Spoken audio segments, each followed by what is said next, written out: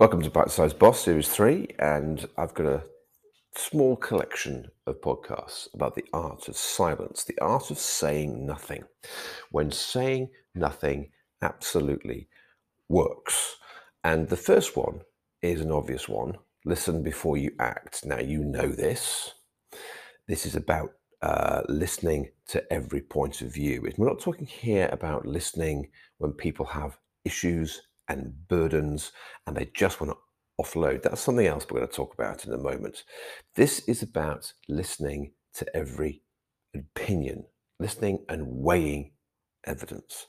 Because one of the most, if not the most important thing we do as leaders is to be the decider, is to be the arbiter, is to make the decision. Now, some decisions are easy, then they're black and white, they're 100%ers, some are 51, 49%ers, and they're hard to take. But we have to make decisions. That's what people look to us to do. And you don't make good decisions without good information, and you don't absorb information unless you listen and don't talk. Napoleon once said, "Take time to deliberate, but when the time for action comes, stop thinking and go in." So there is a time to stop thinking. There is a time to stop being indecisive. And there is a time to get stuck in. He also said, "Nothing is more difficult and therefore more precious than to be able to decide." So your role as a leader, as a CEO, is to make decisions that have impact upon whole swathes of employees, whole swathes of customers. They have huge financial implications. They have huge human implications. They have implications for the future prosperity of your organization, as well as the current situations that you find yourself in.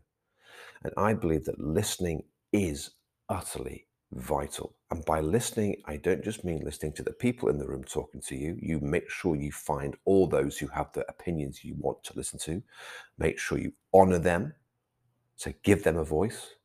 You also must then go away and listen to those voices all over again on your own, i.e., remember what people have said to you. You sift out the things that are of most significance. You judge the conflicts of interest. You judge the motivations of people that have spoken to you, and you go away and you absorb. You walk the dog, you walk the hills, you sit down in a quiet space, and you sift it through before you make that strong decision about which IT system you're going to use, which new product you're going to launch, what the new strat plan is going to emphasize, what it's not going to emphasize, where you're going to make a major investment of human and financial capital, etc., etc. These are moments of listening and the art of silence.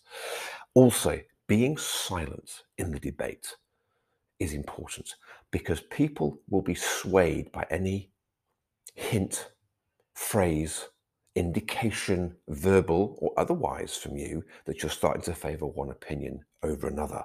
This is quite an interesting part of the decision-making psychology. Don't show where you sit. Don't show your hand.